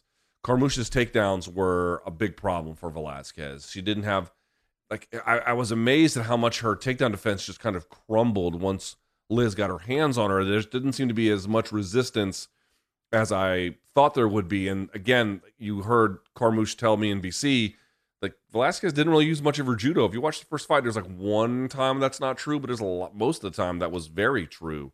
I wonder about that. However, Velasquez, as I indicated, is favored. What was the one thing I took away from the first fight? One, I think that some of the takedown issues could be fixed with footwork and some other choices that she makes. But two, and this is the big one, as the fight was wearing on, I thought Velasquez was taking control. I thought she was taking control behind her jab. I thought she was taking control behind her 1-2 at distance, and I didn't see Carmouche have a real big answer for it. This is going to be a function of space and who defines the terms of it. If it's a case where they're close together, Carmouche probably can win this one, probably will win this one, frankly. If it's spaced further apart and Velasquez is cutting angles, punching behind the jab, even if she's moving backwards, although I do think moving forwards will be more beneficial for her long term in that fight, I think she'll win. I just don't see that necessarily changing a whole lot from that fight to this one. The question is, will she get it done? I tend to think she probably will. I will side, again, these odds are close, plus 145 to minus 170. Excuse me. Yes, plus 145 to minus 170. That's, we're not talking about a major difference here. We're not talking about a huge gap in skill or something like that, or a huge gap in what the other one poses as a threat anyway. So I'm going to side with Velasquez because just of the way the first fight went. But if you see Carmouche able to get into any kind of body lock or underhook position, I think Velasquez is going to be in trouble. I was shocked at how easily Carmouche was able to get her to the ground. Could be a big problem for her. We'll see. The other side of the bantamweight bracket, so we're going to see who the other finalist is between Stotts and Sabatello. That's one finalist, right? And then on the other side, it's Mix and Magomed Magomedov. Now, this is a tough one. This is a really tough one. Listen to these odds. Patchy Mix, plus 105. Ooh. Magomedov, minus 125. An ever so slight favorite. An ever so slight. Patchy Mix, I said this on Wednesday. I'm going to repeat it again today. Enormous for the weight class. I could not believe he was a bantamweight. I've seen many bantamweights in person. He might be, in terms of frame, the biggest one. And if you go back and look at their weigh-in photos or weigh-in video, you'll see he towers, to an extent anyway, over Magomedov. And here you're seeing these videos now of Patchy Mix against Horiguchi. See, this is the problem with looking at this fight and being like, oh, well, Magomedov is more well-rounded. Yeah, he is. Magomedov is more well-rounded. Dude, Kyoji Horiguchi was a Bellator champion, a Rizin champion, one of the best bantamweights on earth, and he couldn't do shit about the backpacking, back-taking ability of Patchy Mix. It was overwhelming for him. And I didn't see that coming either. I was shocked at how good it was. Dude, he creates just a little bit of back exposure, and it's curtains for you. Now, he may not get the submission, but you're not getting back up. You're not. A very dedicated, good, solid back attacker in Patchy Mix. And a guy like Magomedov, to me, is very talented and, again, clearly more well-rounded. Clearly. Can just do more things. Can he really stop the back attacks and the forward pressure of a guy like Patchy Mix enough? I don't know. The odds makers think that it's a slight lean towards Magomedov, which I understand. I do. But Patchy Mix has been the guy in this tournament. Everyone's like, oh, he's good, but he's not going to get past Kyoji Horiguchi. Oh, he's good, but he can't do X or Y. I think that's a little foolish. I really don't trust that analysis. I don't agree with it at all. I don't know, man. Patchy Mix is a guy where, it's like, well, he might be one-trick pony is a little bit dismissive, but he's certainly got one part of his game that clearly outshadows the other ones, even the other ones are pretty good.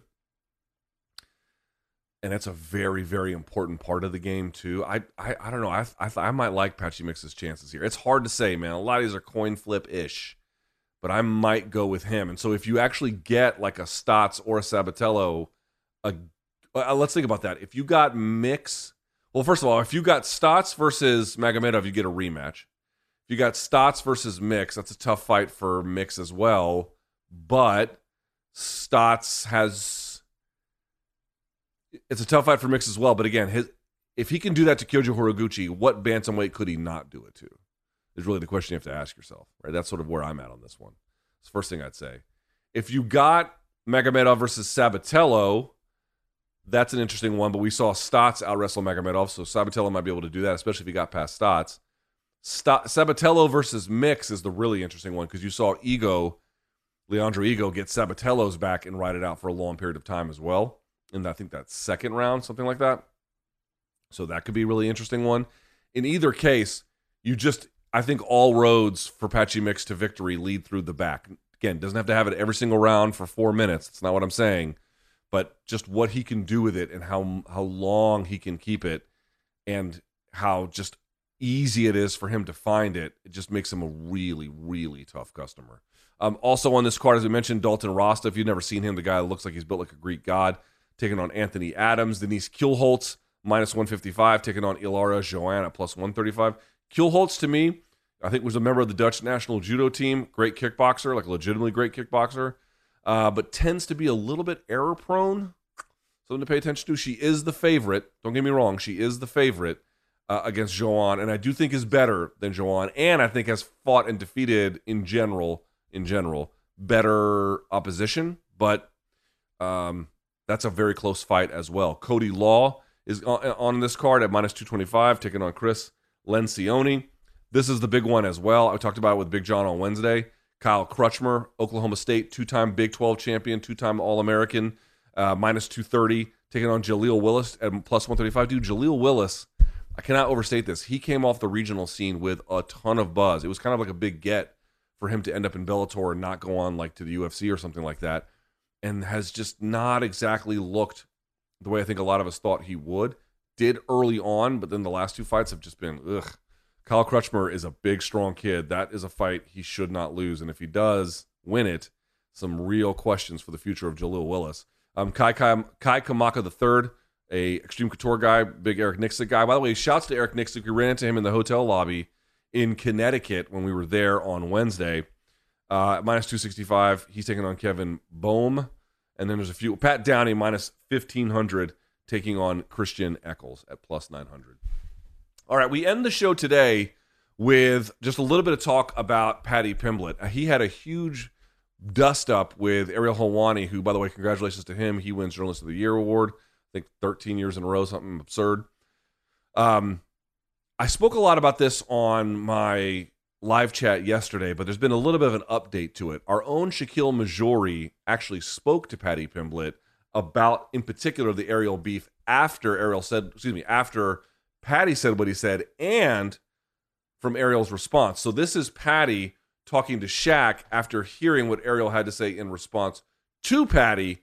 I want to react to it. Let's hear what Paddy had to say.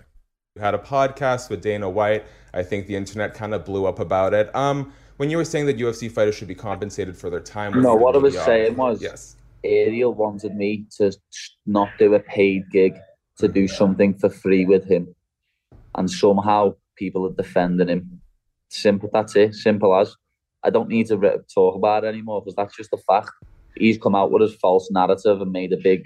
Said it didn't bother him, but has done an hour and 15-minute video about it. So we know it's bothered him. He's had to lie and make himself look good, reading out private messages. But we'll address this after the fight. Me and my manager, don't use worry. We've got all the stuff there, and he's going to look like an idiot. Okay, so you will address the voice memo that he put out after the fight. Yeah, the voice memo where it said, "You want to meet up?" Didn't once mention an interview. Said, "Do you want to meet up to have a drink or have something to eat as a friend?" But he didn't. He obviously never saw me as a friend. Where I saw him as a friend, he only ever saw me as pound signs and dollar signs. I was always just a commodity to him. Yeah, I'm not sure how I feel about that. I would say that does, if what he's saying is true there, and again, I have no way of knowing one way or the other. I heard some of the stuff that was played, but I've not heard his long-term presentation of the dispute. What I would say is, on backing up a step, he's not saying he wanted Ariel, according to this, he's not saying he wanted Ariel to pay him. He's saying Ariel wanted him to do a free interview, so to speak, versus a paid gig. Not that he wanted Ariel to match that, or maybe, I'm not sure what Graham Boylan, his manager, said, how it all went down. I can't remember the full details, but that's his claim here. Again, I guess we'll see what information he has. Folks have asked, should you pay for an interview? Again, it does happen in the industry, especially with content creators. And I'm not using the word that Patty used in the pejorative sense. What I mean to say is, there are folks in the media space who are not actually interested in journalism per se, but what they do looks a lot like it, except it's looser, it's friendlier, it's got some conflict of interest. I think a lot of what we do is a little bit more in line with that, quite frankly. I don't know how BC feels about that necessarily, but and they don't necessarily abide by the same kind of rules, and so they don't mind, paying for guests to come on, and it can be a thing. Especially, by the way, in the UK, it's quite common, actually. It is a thing that they do. In pure journalistic standards, it's not a thing you would never do. You would never do that if you're under the rubric of pure journalism, because it would corrupt the relationship. It turns it into a transactional one, which in some sense it kind of already is, but it makes it explicit and by definition that only thing. And it can corrupt the information that you get. It's just, you can get a lot of unreliable things that happen when you begin to pay for it in a lot of ways. So that would be the argument there. In terms of everything else about it, again, mostly what I had to say, I said on the live chat, but I think I would just remind folks of a couple of things here. One, this is a sort of dispute between these guys, and there's a lot of details that neither of us know, and I can't speak on that. I will say on the Ariel side of things, I'm like a guy who's actually worked with Ariel. You know what I mean?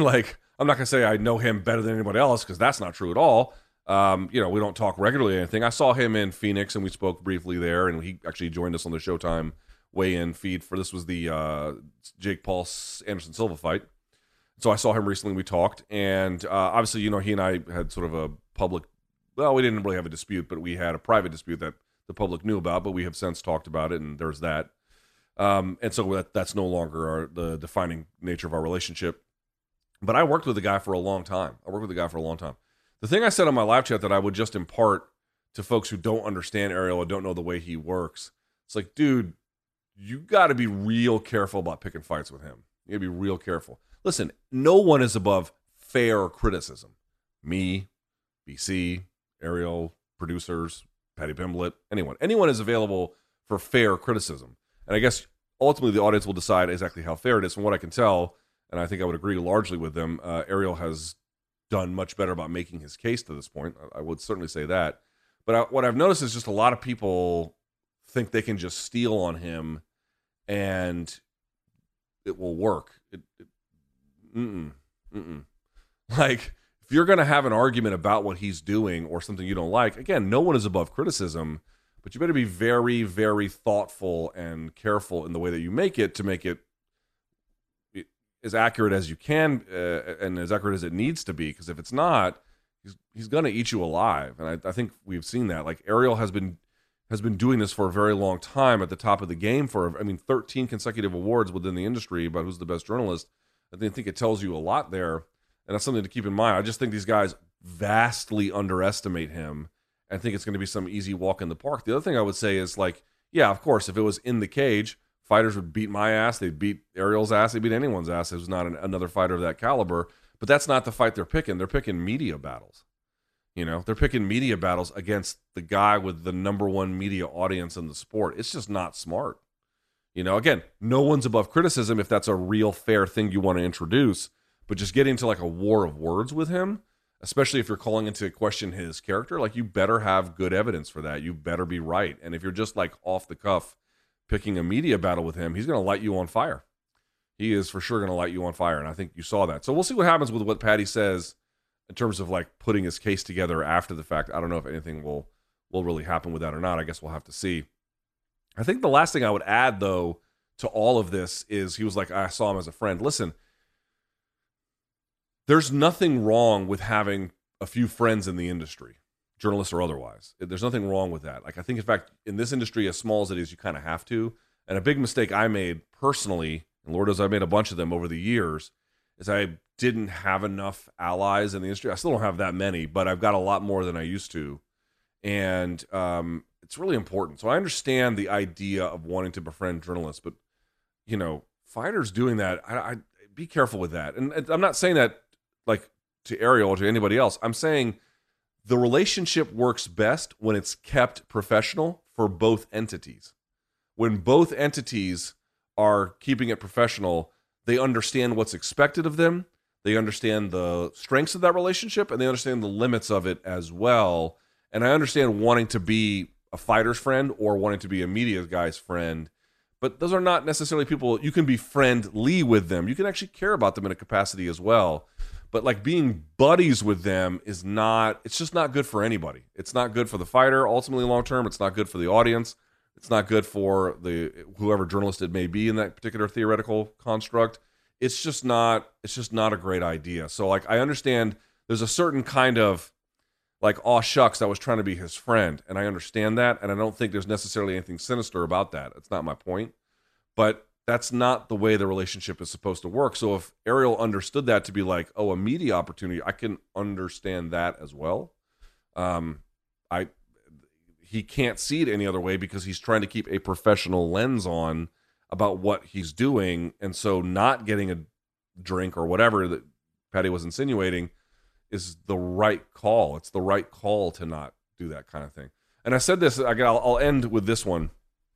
I said this yesterday as well, and I'll remind folks. I hear a lot of... Listen, I'm a critic of the MMA media, and I think one reason why fighters don't understand the difference, and I'm speaking broadly about the industry, not about any one particular actor, but I think one of the reasons why fighters get confused about the limits of journalism or what it's supposed to look like is twofold. One, I think at large, the MMA media has not done a great job of differentiating themselves from people who are just media but not journalists. The fighters actually have a hard time recognizing that difference. In part, that's because of the industry pressures on them to act a certain way or getting their credentials yanked or whatever. It kind of makes everyone look homogenous to an extent.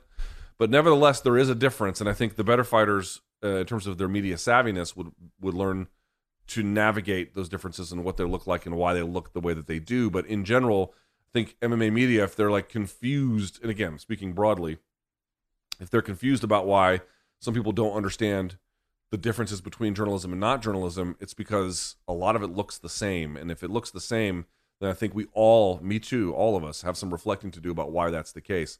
However, in defending the MMA media, again, speaking broadly, one thing I will say is this, and I'll end here. Right? I have, and this is true for anyone who's done this a long term, what is the nature of my job? The nature of my job is to present to you the MMA world and all the events that happen in it, typically around the fights themselves, but everything. And I've been doing this for, a long time, 15 years plus, going on 20. And so I have devoted my adult life to understanding as best I can the fight game. Now, when fighters say, if you've never done it, you'll never truly understand, they're right. They're right. I won't. And anyone else who has never done it on that level won't. There is going to be always a gap between the information that I can ascertain without doing that versus with it. And it could be a pretty big one in certain cases. But my entire adult life, by the way, 10 years in MMA gyms, speaking to hundreds, if not thousands of fighters, hundreds, if not thousands of coaches.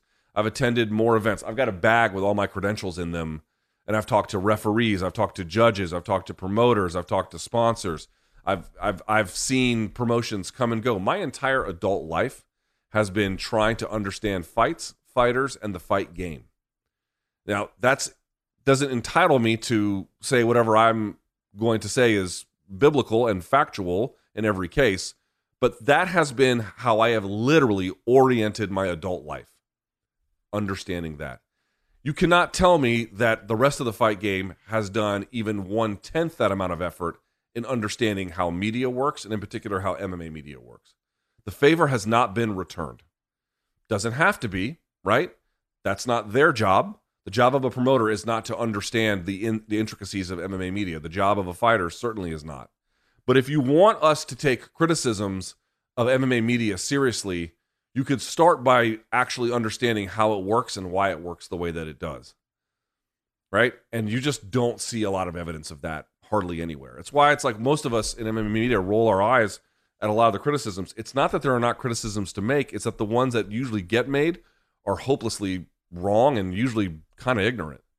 Like there's not even remotely in the ballpark of like good discussion. This is not even worth taking very seriously. This situation is a personal one between those two guys that got made public, and it's a whole thing. But again, speaking broadly, you know, we do nothing but devote our lives to the study of their occupation, and they don't have to, but they don't return that favor, and then they want their critiques of the media to be taken as seriously. It's like you have a right to say those things. And on occasion, they're going to be right about clickbait or other things. They're going to be right about some of those things, for sure, right? That is a true thing. But the level of understanding about media practices and what journalism is supposed to look like, very little of that on their side comes from actually trying to learn how the business works, more just what they inherit as assumed wisdom about it. And to me, it's like, if you want me to take the criticism seriously, start making some good ones. Start making some informed ones. Start making ones that have come from actually studying the business and understanding it in the depth that it needs to be to have an informed critique. Everyone is allowed to criticize. Again, none of us are above reproach, and we have to accept that we'll never understand the fight game in the way that the fighters do. Fair enough. I accept that limitation. But if you want me or anyone else to accept the criticisms of MMA media, start by learning how it works. And I just don't see a lot of evidence of that. I see a lot of just naked antipathy, or what I see is like the laziest thing you'll see is that when a fighter, not Patty in this case, but like I've seen in the past, fighters, get in trouble about something or whatever, and then just lazily blame the media for it. It's like, dude, that's the lowest common denominator thing you can do that just tells me you don't have any place to go to get out of this criticism, so you're just going to blame it on the media. It's like you can always do it. But that doesn't mean I have to take it seriously. And that doesn't mean anyone else has to take it seriously either. So as a general rule, I think folks should reflect on the fact that the study of another one's occupation here in this industry is largely a one-way street. All right. That is it for us here today. I want to thank Dan Canobbio for joining us. I want to thank, as I mentioned again, all of you out there. I want to thank BC, who's not here, who had bagged under his eyes the size of hammocks that people sleep in. And I want to thank, obviously, the Malka staff, the Showtime staff, the CBS Sports staff, and everyone else involved who not only made today's show possible, but made the glory of the award possible as well. We are really happy right now. We are very, very happy with how things are going. And I'm telling you right now, we got some stuff we're working on, like big stuff. We have some announcements coming. 2023 is going to be a fucking year to remember, folks. Believe that. I am telling you right now. I'm not talking about theoretical stuff. I'm talking about stuff we already got ready to announce that we're going to start announcing soon. It's going to be a huge, huge year for the sport of MMA, for boxing, for MK, and everyone else who wants to be along for the ride. And all of you have been. It has been a joy for you to be here with us, and we're going to keep this thing fucking moving. Thumbs up on the video. Please hit subscribe. Showtime is the label that pays. You go to Showtime.com, get a 30-day free trial. If you like it, you can keep it. If not, you can bounce. MorningCombat.store. Get your Christmas shopping in. What are you waiting for? Global shipping. Now is the time to do it. morningcombat@gmail.com. When BC returns next week, we'll get to fan subs and dead wrongs and all that good stuff. That's the place to send them, and as well to reach to the producers. We don't see it, but they will. And that's it. Thank you, thank you, thank you. Mil gracias. I mean it in every way I can say it. We love you guys. We love this show. We love this opportunity, and we are far from fucking done. Enjoy the fights tonight. Enjoy the fights tomorrow. BC will be back on Monday. We'll talk to you then. And until then, may all of your gains be loyal.